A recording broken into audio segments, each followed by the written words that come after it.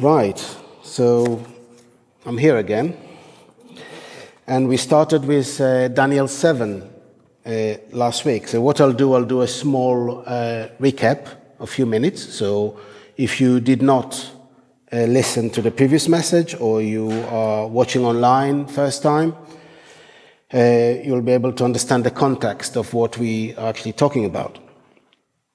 So we started by talking about Daniel, the book of Daniel, that it's split into two big sections, two big parts. From chapter 1 to 6, it's the historical part, and from chapter 7 to 12 is the prophetic part. We talked about Daniel 7, the book of Daniel being one of the most sort of condensed books in the Bible, one of the most, the richest book of prophetic language in the Bible.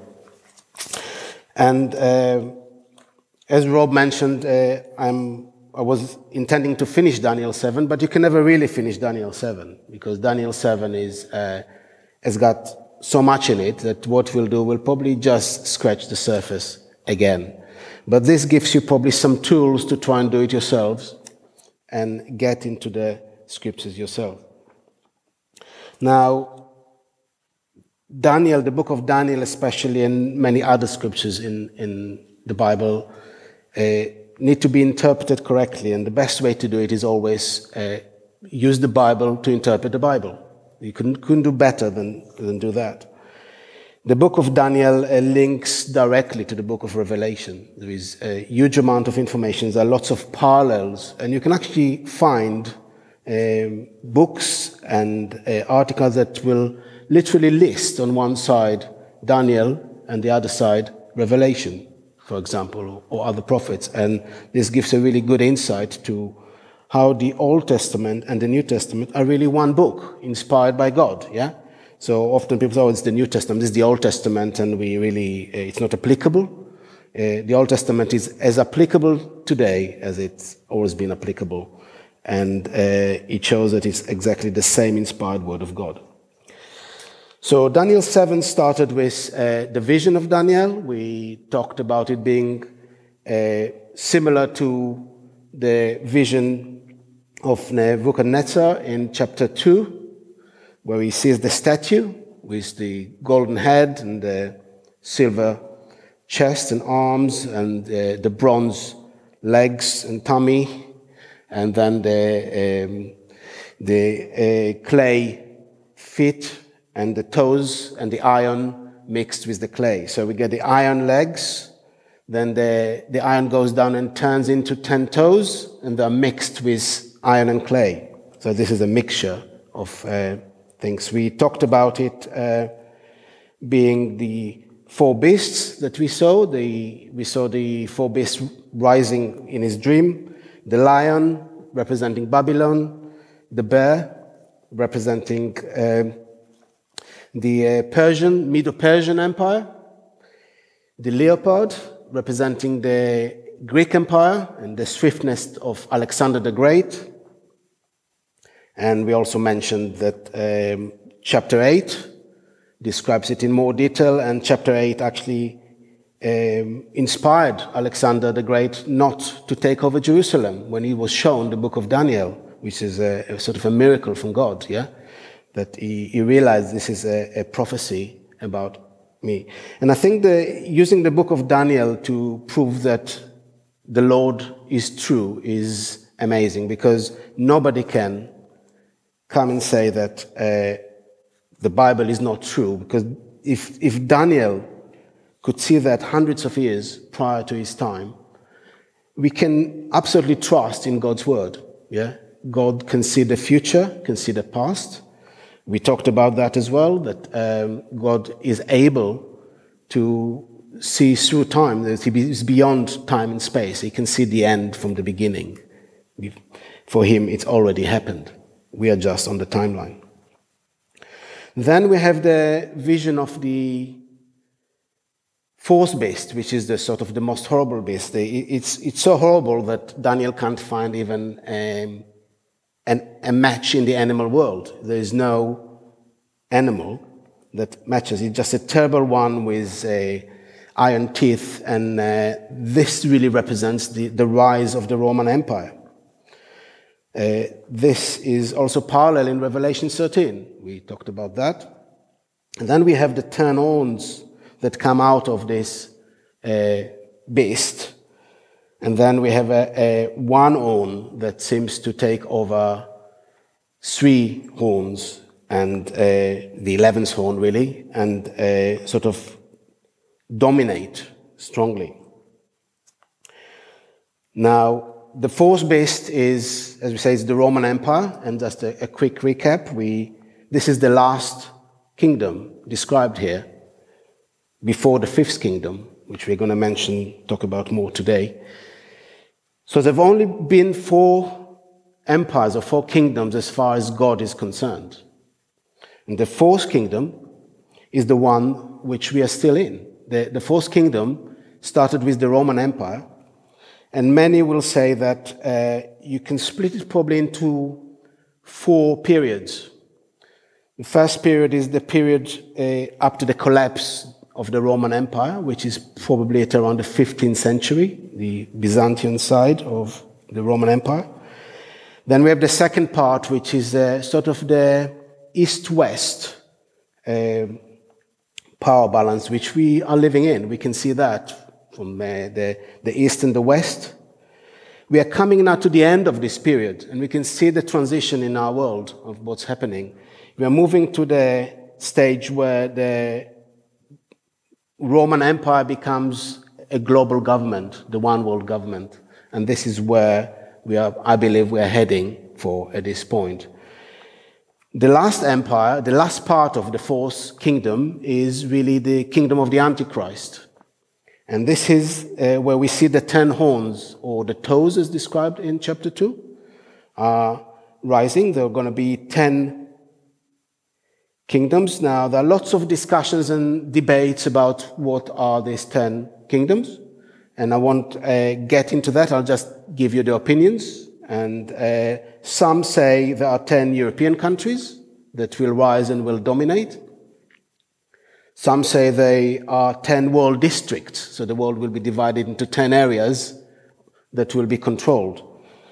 Both opinions have footing in scriptures. We know that the dominion of the one world government will be all over the world. So people say, well, the 10 areas have to be controlled. Some people say it will be controlled still from Europe, from the old Roman Empire, but it will control the whole world. So as with prophecy, the great thing about prophecy, we don't know when we are far away. You know, we talked about the journey. You come to a city you don't see. As we get closer to the events, we can pinpoint. So we have to admit that we don't have an explanation for everything that we read in the scriptures. And people ask me, how do you explain that? How do you explain that? No, I don't know. Sometimes I just don't know. The Bible doesn't tell us, doesn't give us all the information. God has kept things as a mystery, and He will reveal them at the right time. Same as for Daniel. You know, remember Daniel asked what it's about. He said, it's not for you. It's for future generations. You have to just write it down. Now, we can tell huge amount of prophecies have been fulfilled because we are looking at it from the right side of history. Yeah, we say, oh yeah, this is what is meant. The 2 horns are the Medes and the Persians rising. We can see the goat attacking the ram, destroying the Persian Empire, as we can see in chapter 11 in Daniel. But if we lived before the events, we probably wouldn't know what it was talking about. Well, what is Greece? Greece hardly existed in the 6th century BC. It was Greece. I mean, it's talking about the king of Greece. I mean, it was probably a little village that nobody even knew. So the same applies to future events. As we get closer, we'll say, yes, that's what the Bible meant. Now we understand this. So we shouldn't be too sort of stressed about it and say, this prophecy is not true because we can't explain it. Well, God doesn't want you to know. He wants you to trust in Him. We live by faith and we trust in God. But we know that whatever God says will happen will happen, exactly as God has predicted. So we have the little horn, and the little horn rises. We talked a little bit about the little horn. It's known as the Antichrist, although the name Antichrist is not mentioned. He should really be called Big Mouse, based on scriptures because he doesn't stop talking. That's what it looks like to me. Yes, he seems to talk a lot and control the world with speech. He's blasphemous, he's anti-God, he's authoritarian, he's got the power of the devil on earth, he's practically representing the power of the devil on earth. And you often see people, oh yes, we will recognize the Antichrist when he comes. This is going to be very easy to recognize him. Now first, it's very likely that we will not be here because the Bible promises that the believers in Christ will be taken out before the tribulation period. We are not talking about the tribulation period a lot today because this is a whole set of studies, separate set of studies. But the Antichrist will not rise as an evil man. If you think for a moment that people will recognize it, you are deceived because he's going to deceive the whole world. He will look like the best possible world leader ever existed. He will solve all the problems. He will tackle all the issues. He will bring health. He will bring safety. He will bring security and peace. And if for a moment you say, well, he's an evil man, you look crazy. He will be the most wonderful leader ever been on earth. But this is not true. And he will turn very, very nasty very, very quickly. He will dominate. He says he rises here, he is taking over 3 kingdoms. We know that there are 3 kingdoms. So he will rise out of this confederate of 10 countries or areas, whatever it is. He will dominate. Eventually he will take over the whole 10. And all power will be given to him. He mirrors the power of the devil on earth. He will control everything that is being set. Whatever you see, whatever technology, whatever global technology is being implemented now, all is going to fall into the hands of the Antichrist. He will control everything, and he will be able to decide what you do, what you buy, what you sell, what medical treatment you get, what work you have, whether you can access your bank account, whether you can't access your bank account, what you can buy, what you can't buy. You will have a complete, literally world domination, and that's what it's about. He is certainly not going to, like the believers or the Christian, is going to persecute the church badly.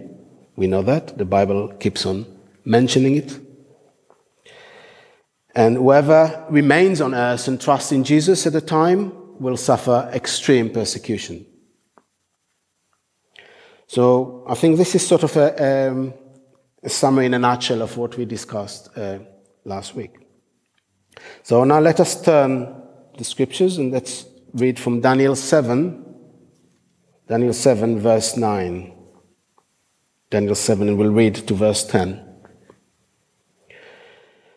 I watched till the thrones were put in place, and the Ancient of Days was seated. His garment was white as snow, and his hair of his head was like pure wool. His throne was a fiery flame, its wheels a burning fire. A fiery stream issued and came forth from before him. 1,000 thousands ministered to him. 10,000 times 10,000 stood before him. The court was seated, and the books were opened. Now, I know that I've taken a sort of a slightly radical approach to teaching this chapter, and we split it into what's happening on earth and what's happening in heaven, because I personally felt it flows better when we do that rather than cutting it and coming back to things. But the most special thing about this chapter is that it gives you almost 2 visions or 2 parallel visions. And it says, it's almost like, you sit in you watch a program and you look and suddenly, meanwhile in the other room, something is happening. And this is exactly that. You're getting the description answer. Meanwhile in heaven, this is happening. So this is sort of an interruption to let us know that whatever happens on earth has connection to what's happening in heaven. Things don't happen randomly on earth.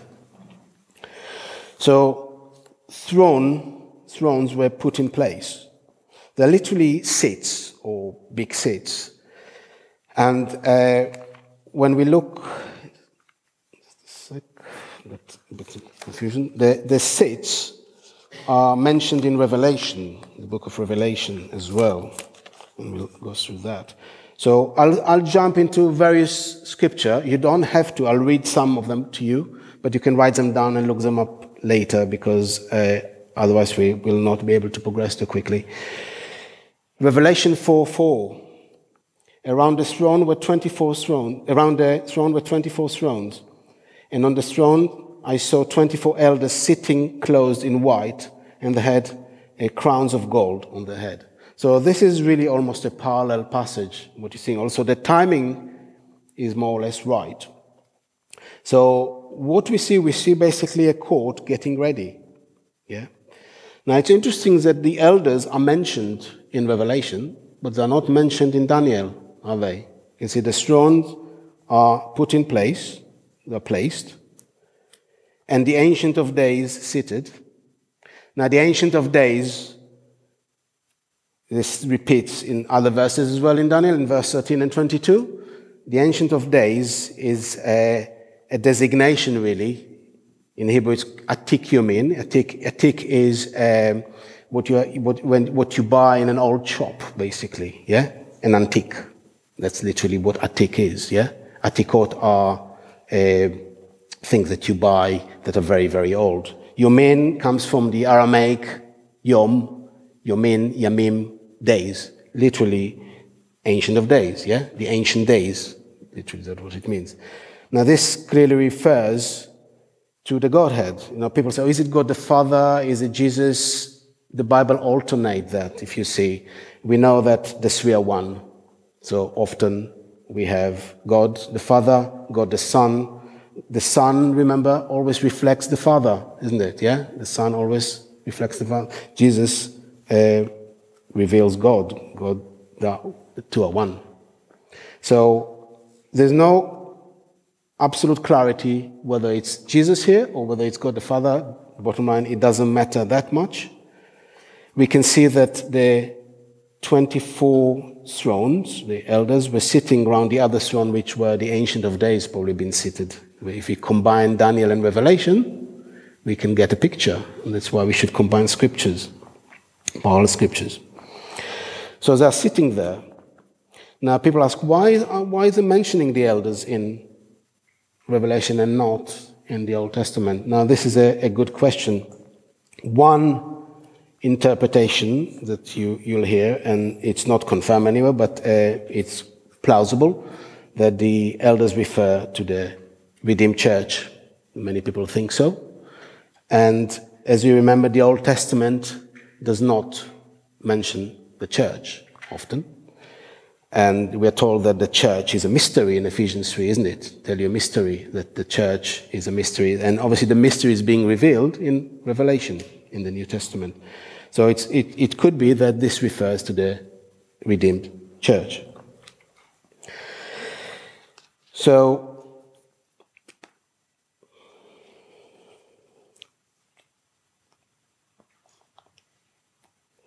yeah, just the reference, but it's okay. White garment. So we have a white garment here as well. So we have his garment was white as snow, and the hair of his head was like pure wool. Now, this is just a description of purity. And we can see that really appearing again in Revelation 1:14. Again, Revelation revealed that as well. His head and hair were white as wool, as white as the snow, and his eyes like flaming fire. Revelation 1:14, yes? So this again, it's a parallel scripture. It does describe the purity of God, the lack of sin, the perfection. Yeah. Remember 1 John 1 tells us that God is light and in him there is no darkness. Yeah. God is pure light. It's the purity of God. His throne was a fiery flame, its wheels a burning fire. A fiery stream issued and came forth before him. Lots of fire here, isn't it? Yeah, plenty of fire. So The fire seems to be a motive repeating in the scriptures. It describes God surrounded by fire. Now, fire seems to be the tool of judgment as well. Fire is in the scriptures hundreds of times, referring to the judgment of God. Psalm 104. He makes his angels spirits, his ministers flames of fire. Yeah, you got the descriptions also in Ezekiel when the angels are like fire around the wheels.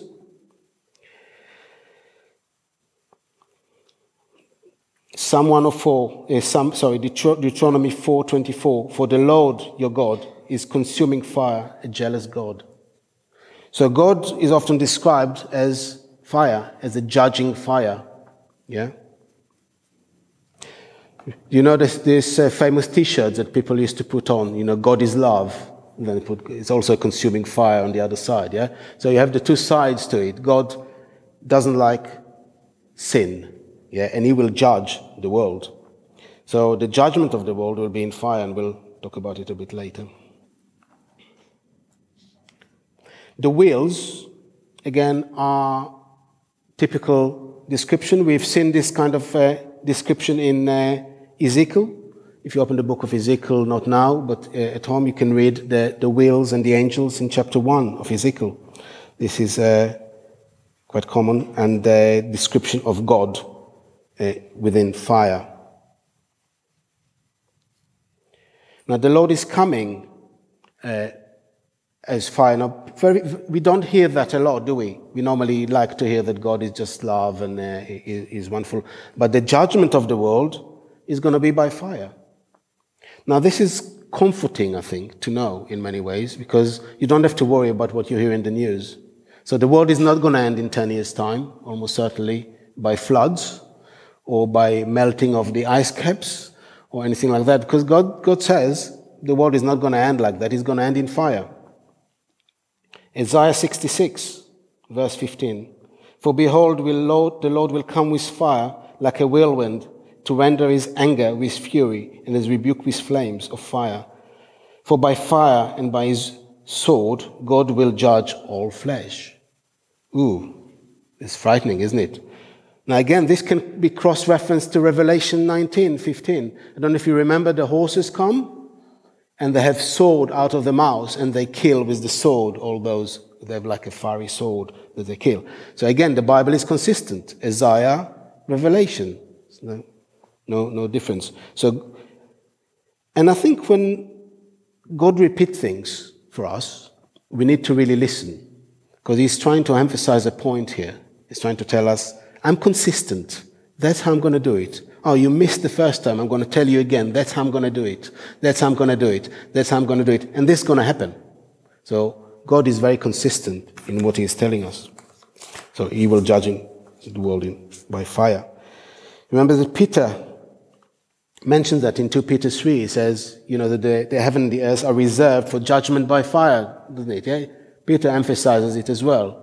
Yeah. So when they talk about the flood, when the world was destroyed by flood, but probably people asked him, what's going to happen? Is the world going to be destroyed again by flood? He says, no. It's reserved for fire.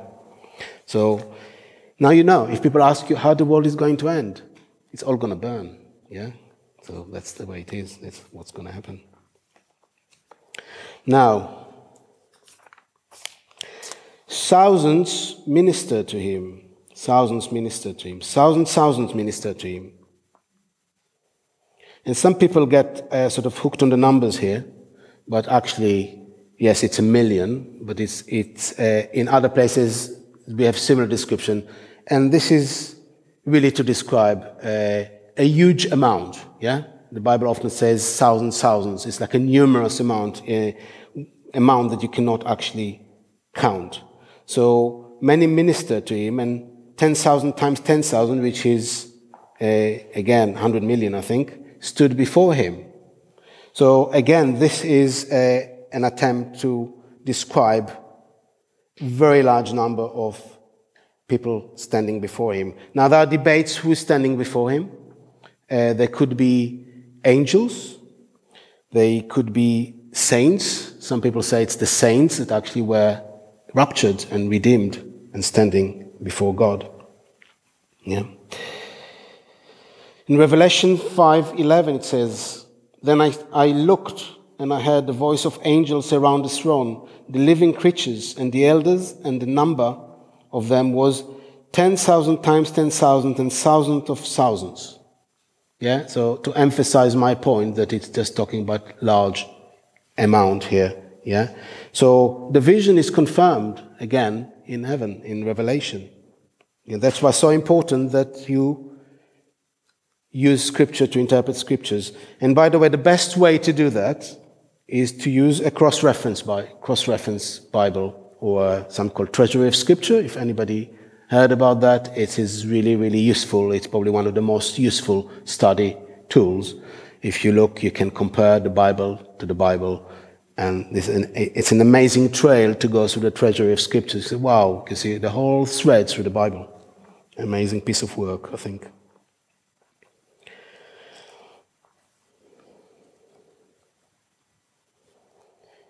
Yeah, interesting, there is a description also in 1 King 22 that he describes that God is on the throne with the host of heaven left and right. So this is almost a standard vision of God surrounded by this sort of holiness and greatness. And then it says that the court was seated and the books were opened. Now, this is a standard court procedure. Yeah, it seems to repeat again. We see it later in Revelation as well. But it's a standard court procedure. When the court comes, we have to judge somebody, the court will follow a certain procedure. As you can see, everything was set, everything is prepared. You get the judge, you get the jury. You know, my wife is going to do jury service next month, and she'll follow a procedure. Yeah, there'll be certain rules that the jury will be told what they're allowed to do, what they're not allowed to do, when they have to stand, when they have to sit down. And this is really the description here of what it's doing. Now, this is not the final judgment. Yeah, and many interpreters are puzzled. Why the books? Why the judgment? Why it's happening now? Well, if you look at verse 26 of Daniel 7, it gives you a hint. But the court shall be seated, and they shall take away his dominion to consume and destroy it forever. Then the kingdom and dominion and the greatness of the kingdom under the whole heaven shall be given to the people of the saints of the Most High. Yeah? So the two are linked, really. So it's the judgment of the Antichrist. Yeah, the Antichrist is going to be judged. Some people say it's the judgment of the saints after the tribulation, but we know that the saints are not really judged. They are going to come before God. But this is certainly an interim judgment, and God is judging the earth. This will be post 7 years of terrible times which have come on the earth. The Antichrist managed to destroy everything, and then God is coming back to destroy him. Yeah. So this is the judgment. This is where the judgment is executed. You know, judgment sometimes doesn't take some time because, you know, the court says, well, 2 years in prison. Yeah. It takes time between when the court decides until the judgment actually happens. And I think we can see what's happening in heaven. There is a decision in heaven to judge. Yeah, the judgment is taking place. How do we know that? Verse 11, yeah? That I watched then because of all the sound of the pompous words which the horn was speaking. I watched till the beast was slain and its body destroyed and given to the burning flame. As for the rest of the beasts, they had their dominion taken away, yet their lives were prolonged for a season and time. So we get to a position where the books sort of are open. Now, what books are we talking about? Well, very likely to be the book of life. The book of life is repeating across in the scriptures. Yeah. And there is also some other books sometimes mentioned in scriptures. There is in Malachi 3:16. So a book of remembrance was written before him for those who fear the Lord and meditate on his name. So this is a book also books for the believers, which links to the fact that this judgment is linked to the believers as well. Yeah. So it's a few books were open. But it's very likely to refer primarily to the book of life. Yeah, and those that belong to God. Now, see if we talk about it now. Yes. So some also say that this judgment is to do with the end of the tribulation, because during the end of the tribulation, remember that many nations will rebel against God. God will destroy them in the Battle of Armageddon, the first Armageddon, and the nations will be destroyed, but not everybody is going into the kingdom of God. So this is an opinion that because the kingdom of God will be established on earth, as we will see later, all those who rebelled will not be allowed in the kingdom of God. And the part of this judgment is to filter who is going to come into the kingdom, who is not going to be in the kingdom. And we can go into lots of details on that, but again, there's separate studies about the last part of the tribulation and the last 75 or 45 days of the tribulation and the transition to the millennial kingdom. But we can see that the Antichrist was destroyed, wasn't he? He was destroyed completely. Now, I call it the demise of the beast, really, because this is what it is. It's the beast which deceived the whole world, and now it's being completely eradicated. As quickly as he rose to power, as he took control, he disappeared and he died. Now there is, again, we can cross-reference scripture to get a picture of what's actually happened here. It tells us in Daniel 8:25 that he was sort of destroyed with no human means. Yeah, literally with no human means.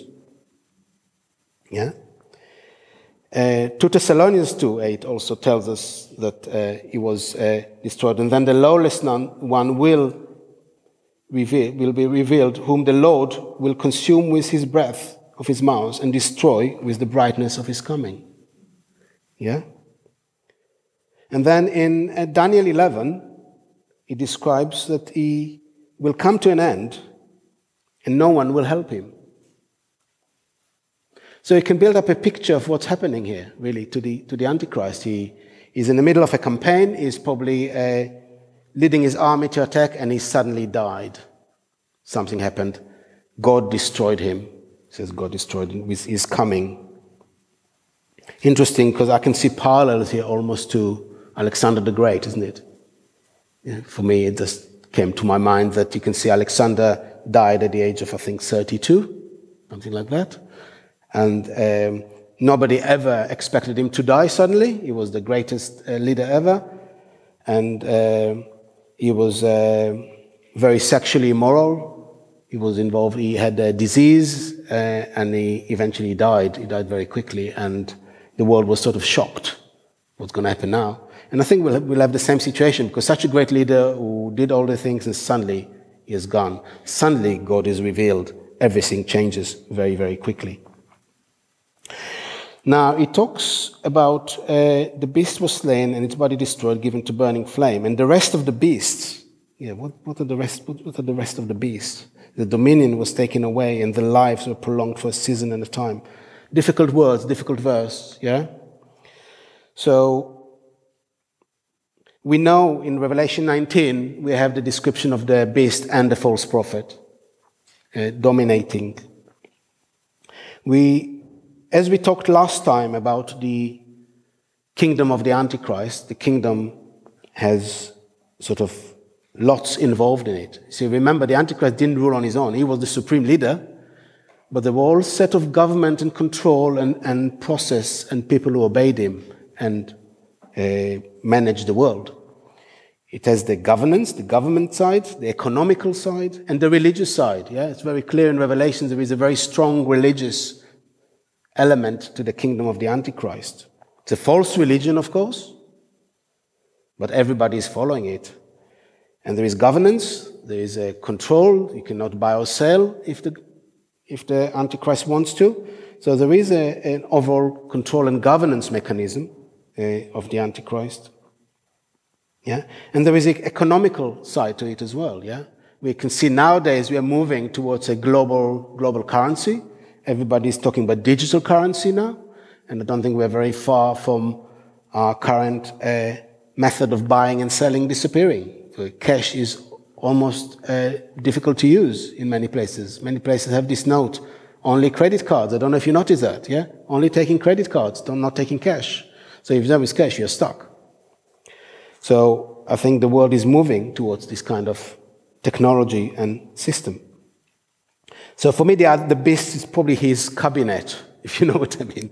The beast's cabinet are little beasts, but they're actually helping him to manage the whole system of political, religious, and economical infrastructure around him. Now, the last element of prolonged for a season and a time is not clear. And as I say, some prophecy will be made clear as we progress, but this could be referring to a season and a time, often to be a year and a half, or a year, or a period where some of these people survived for a while, but then they were removed and disappeared. And the exact sequence of events we will not know until we probably get closer to the period.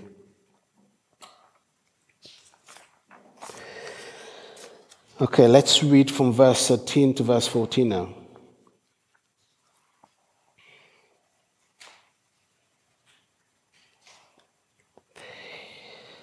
I was watching in the night visions, and behold, one like the Son of Man, coming with the clouds of heaven. And he came to the Ancient of Days, and they brought him near before him. Then to him was given dominion and glory and a kingdom, that all people, nations, languages should serve him. His dominion is an everlasting dominion, which shall not pass away, and his kingdom the one which shall not be destroyed.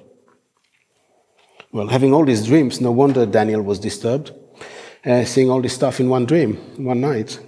Yeah, so Daniel obviously is trying to describe what he saw. He can only describe it with the language that he has at the time. Remember that. You know, people say, well, it's not described in modern language. This is because this language didn't exist. And when he sees certain things that we can recognize today, he doesn't recognize them, so he uses whatever vocabulary he has, generally. So I was watching in the night visions, and behold, one like the Son of Man. Now, this is clearly talking about Jesus. Why do we know that? Because Jesus referred to himself as the Son of Man throughout the New Testament. Actually, about 81 times. 81 times he referred to himself as the Son of Man. So this is pretty consistent. So we know Daniel is referring to Jesus. It literally means Son of Man, Ben Enosh, or Bar Enosh in Aramaic. Yeah? Enosh is the word for a man or a person. Yeah? And Bar or Ben is the Son of Man. That's what he is described. So there's no doubt that Jesus is coming back that way. Now, this is also consistent in scriptures. It tells us that in Deuteronomy 33, if you look with me, the Lord came from Sinai and dawned on them from Seir. He shone forth from the mount of Paran, and he came with 10,000 of his saints. 10,000 of his saints. So who are the saints? Well, if the saints are still on earth, how can he come back with 10,000 of his saints? It's another thing that makes you think, doesn't it? Yeah? So the saints must be in heaven when Jesus comes back. He comes back with us. We are the saints, yeah, coming back with him. And that's why you shouldn't really want to see Jesus when he comes back. You have to really be worried if you're seeing Jesus when he comes back, because if you see his face, he's coming towards you, isn't he? If you're coming with him, you're coming behind him. So seeing Jesus' face is actually a sign of judgment, actually. So if you're coming with him, we will be coming with him from heaven. So this is how he comes back. Now, Zechariah 14 mentions it as well. It says, the Lord, my God, comes with all the saints with you. Jesus referred to it in the Olivet Discourse. He said in Matthew 24, they will see the Son of Man coming on the clouds of heaven. So if anybody has any doubt, this is absolutely talking about Jesus, Matthew 26, in coming in the clouds of heaven, again, he's repeating that. He's mentioning, you'll see that, remember when he testified, when they asked him, are you the Messiah? When the high priest interrogated him and said, who are you? He said, I'm the Son of God, and you'll see the Son of Man coming in the clouds of heaven. And then they almost wanted to stone him to death, didn't they? Because he said, Now, frightening, isn't it? I wouldn't like to be there. These people don't realize how serious the judgment of God is. When you read these verses, when you read these descriptions, it's amazing. It's terrifying, what's going to happen to the world here. People don't realize that. They are in this true and present danger, for people who do not trust in God. And that's why we should be encouraged to bring as many people to Christ now, because the judgment is going to be terrible. And the time is getting shorter and shorter for us to do that.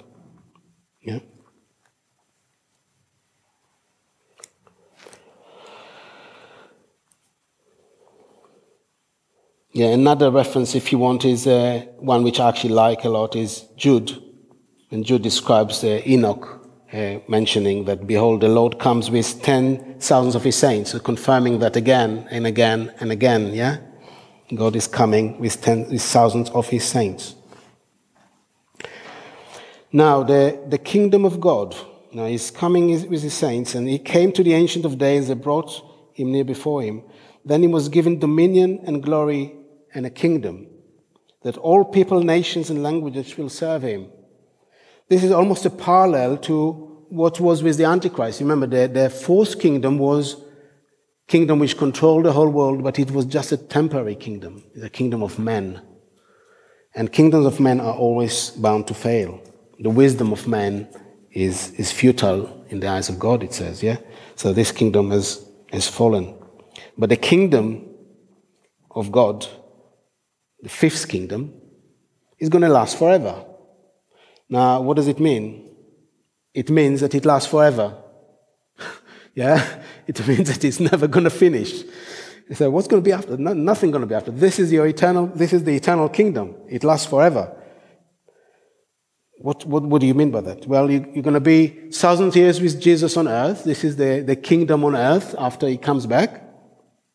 And then there's going to be the new heaven and the new earth, which is forever. God says this very clearly in Revelation. There's no sort of an interim government here, or somebody taking control. There is one rebellion, the end of the 1,000 years, he described in Revelation, of the devil. Because what's happening to the Antichrist is being thrown into the pit, with the false prophet.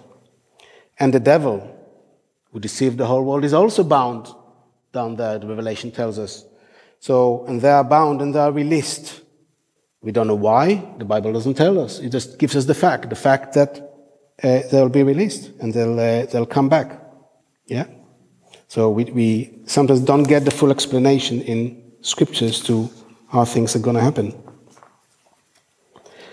So full dominion will be given to Jesus. This is repeated in scriptures a lot, Luke 1:33. Yes, it says that he will reign over the house of Jacob forever, and his kingdom will be of no end.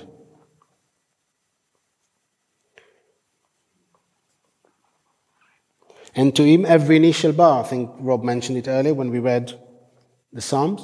Every knee shall bow. Now, how can every knee shall bow? Because they're all dead, aren't they? How can they all bow to Jesus?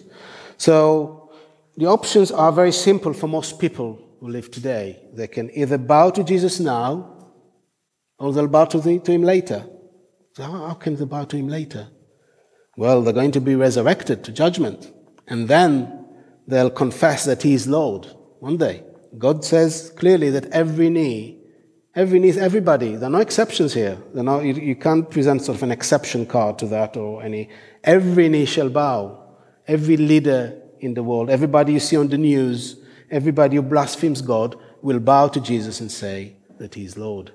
So you have a choice. Either you accept Jesus now, because we are already bowing to him, the saints, the believers already accept Jesus, we are already bowing to his will, or you will bow to him later. It's a bit like a loan. Either you pay it now, you pay it later, but for sure you will bow, and you will confess that Jesus is Lord. There's no doubt about that. Yeah. Now, the kingdom of God, he says he's going to establish it and rule over, so we had rule over Jacob forever. So how come Jacob comes into it? We have to remember that the part of the tribulation has few purposes. One of the big purposes is to judge the world, to judge the people, but the other purpose is to also bring the kingdom of God and restore the Jewish people back to God. So together with the believers, the current Christians, the believers who have already believed, the house of Jacob will join. Now, it's clearly described in the scriptures that Jesus will rule from Jerusalem, not from Hampton, not from London, not from anywhere else. It's going to be the house of the Lord will be on Mount Zion. If you search the word Zion in the scriptures, you'll find it many, many, many, many times. And this is constantly mentioned. Isaiah 2:2. In the latter days, the mountain of the Lord, the house should be established, and all nations shall flow to it. All nations will go to Jerusalem. Well, it's amazing, isn't it? Let's see if we can go to...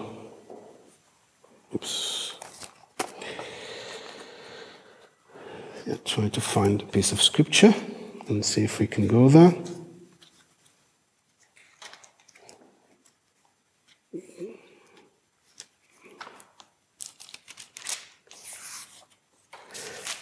If you go with me to Zechariah, the book of Zechariah. The book of Zechariah is just towards the end, if you don't know anything, before the book of Malachi. So if you go there, you'll find the book of Zechariah, chapter 14. Zechariah chapter 14, verse 16.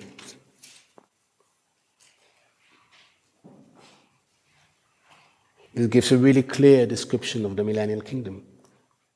Verse 16. And it shall come to pass that everyone who is left of all nations which came against Jerusalem. So this ties very clearly to what we said. There were going to be a battle. Lots of people will die, because God describes, remember, the swords of the horses coming out, destroying all the nations. But many will survive. And those who survive will have one choice here. As Jerusalem shall go up from year to worship the King, the Lord of hosts, and keep the Feast of Tabernacles. And it shall be that whichever of the families of the earth do not come up to Jerusalem to worship the King, the Lord of hosts, on them there will be no rain. Doesn't sound good. If a family of Egypt will not come up to enter, they shall have no rain, and they shall receive the plague with which the Lord strikes the nations who do not come up to keep the Feast of Tabernacles. This shall be punishment of Egypt and the punishment of all the nations that do not come up to keep the Feast of Tabernacles. Now, this is very clear what's going to happen towards the end of the tribulation, isn't it? So we're going to get a judgment of God on the nations. We're going to get all the nations obeying and living and coming and worshipping the Lord. Now, why do we need the millennial kingdom? What's the main one of the purposes of the millennial kingdom? One of the purposes is also to reward us, the saints. Remember, Jesus talks about it a lot and says, if you follow me, you will be rewarded. Yeah? Lots of metaphors of reward, the talents and rewards. And a very clear one is in Luke 19. And he says that, well done, good and faithful servant. You've been faithful in little, have authority over 10 cities. What 10 cities? If this doesn't exist, if this is not true, what 10 cities am I going to control if I was being loyal to? Yeah? It must be real cities. Yes. What do you mean by that? Real cities? Yes, you're going to be in charge of 10 cities. I'll give you 10 cities there. You're in charge of that, yeah?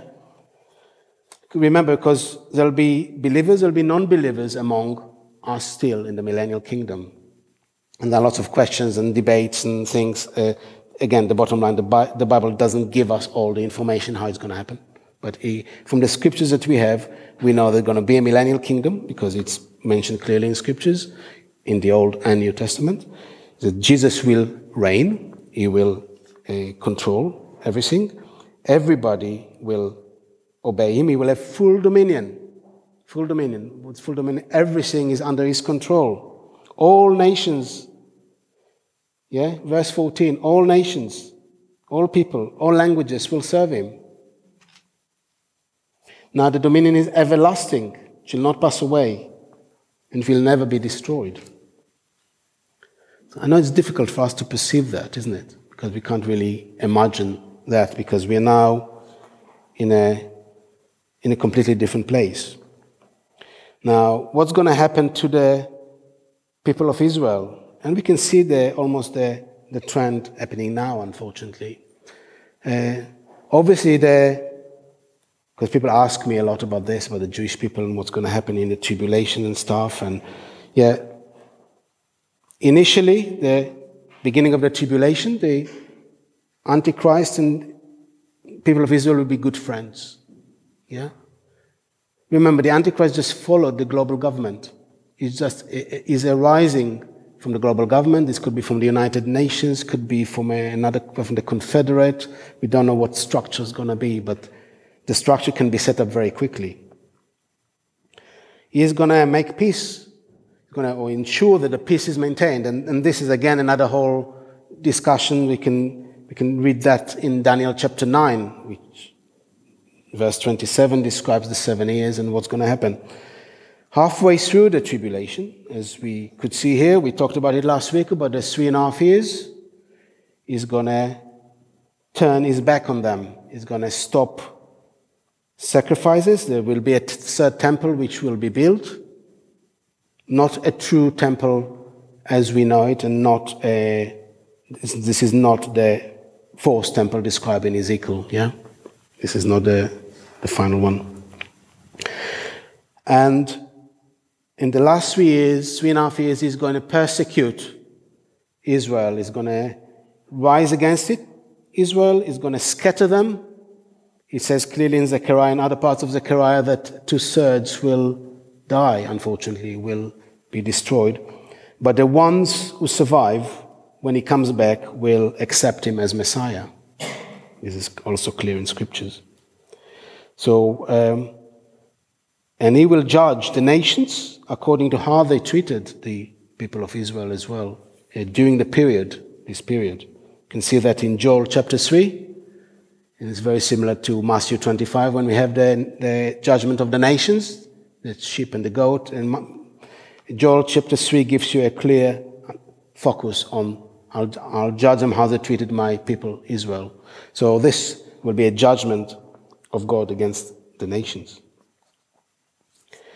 And this is how we'll enter the millennial kingdom. Yeah?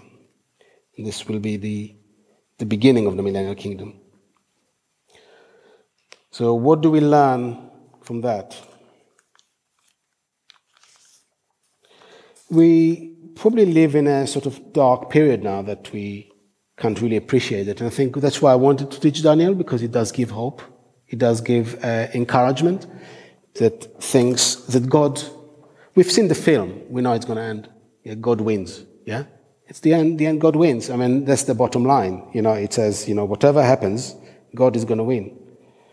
The kingdom is going to belong to God. No evil forces can change the plan of God. No prophecy, no single prophecy written in this book will not be fulfilled. Every prophecy will be fulfilled. Everything which is written in this book will be fulfilled to the letter. We can see the move exactly as Scripture described to global government, to deception. And the Antichrist, as you remember, will use deception. People will be deceived. They'll follow him. And he will use all the tools at the time to deceive people. It will be media, it will be communication, it will be anything which will be available at the time. We also could see, especially in the last 18 months, how things can change quickly. How quickly things can change. If we talked about things that happened in the last 18 months 2 years ago, we said, well, this could happen. You would laugh. You say, well, no way. I mean, this is years ahead. And I think the thing about Christians, they read the Bible, they read all the descriptions, and they think it's almost like a science fiction film. Yeah, they read it and think you read it, but you don't really read it. Do you know what I mean? You read, yes, Revelation is going to be all this stuff and going to be all the bits, but it doesn't really apply to me now, does it? Yeah. It's not going to affect me now. Well, it does. It does. Things can change very, very quickly. And you, as a believer, will see the setup. Now, people are a bit relaxed. Well, if I'm not going to be here, well, you may be here for quite a while before God decides to take you out. You maybe see quite a lot of setup. You maybe see quite a lot of persecution against the church here. Because God is sovereign. He will take you out when he decides it's the right time to take you out. Yeah. So it doesn't mean that you should not hold to your faith strongly now. And now it's the right time to hold to your faith, yeah? You need to really understand scriptures, understand where things are going. Be like the Berean Jews and check in Acts 17 check that everything is true. The Berean Jews didn't believe Paul when he came. He said, well, you're saying Jesus is the Messiah. What do you base your facts on? Well, he said, oh, here it is, here it is, here it is. Oh, this makes sense. Yeah. Now we understand. Yeah, we can see. We cross from it. He is the Messiah. And we have to be like Bereans but everything, We have to check everything and see whether it's true or not. And trust God. The most important, I think, the greatest enemy of man is fear. Yeah? The greatest enemy of man is fear. You see, every regime that rises to power, including the Antichrist and the global government and whatever we see here, will use fear for people to obey. It's the easiest way to do that. Yeah, you generate fear, and people will do absolutely anything. Yeah, because the natural thing for a human being is, I want to preserve my life, so I'll do everything that I can survive. Yeah, but God says that we should not fear. Yeah, we should not fear. Because God is in control of your life. You gave your life to Christ. If you're born again, if you receive the Spirit of God, you gave your life to Christ. You died when you were born again. You died to the world, and you live in Christ. You're already dead. Yeah, there's nothing to be afraid of. You're already dead. You belong to Jesus. Yeah, and you think He's taken you through all this troubles, and if you look at your life and what's happened and what Jesus has done to your life throughout in the last 10, 20, 30 years, go back to how you were saved and all the miracles that happened, do you think that suddenly He's going to say, well, you exhausted your miracle sort of bank now, you were allowed 15 miracles, you're now coming to 16, I don't know, this is an extra charge. Yeah, no, it's not going to happen. God is loyal and truthful, and He will protect you in all circumstances. This applies to everywhere. It applies to your place of work. It applies to your neighbors. It applies to your friends. It applies to whatever we're going to face in the next, I want to say next few years. We may be facing in the next few months. We don't know, yeah, what we're going to be facing again. Yeah, obviously, Satan doesn't want us to get together. He doesn't want us to worship God. He doesn't want us to know the scriptures. He wants to isolate Christians, to make them separate from his word, yeah, and deceive them. Yeah. So I think the most important message here is trust in the promises of God. Yeah, trust in the promises of God. His kingdom is coming. It's not if, it's a matter of when. Yeah, this is absolutely certain. Let us pray. Father, we thank you that you are so great and wonderful, that all dominion and power is yours, Lord, that you're going to be king over the earth. We pray, Lord, that you'll help us in these sort of last days to share the message, to have a sense of urgency, Lord, for people to come to you. That people will be able to see that they're sinners, that they will repent of their sins and realize that Jesus died for them on the cross. And with this, they'll be born again. They'll receive a new life in him that cannot be taken away. An eternal life in the kingdom and forever and ever, Lord. We pray that you'll protect us, you'll look after us this week. You'll bless us, you'll bless the work of the church, you'll bless us sharing your word, Lord. And we pray for all those who are not well again, Lord, that you'll heal them.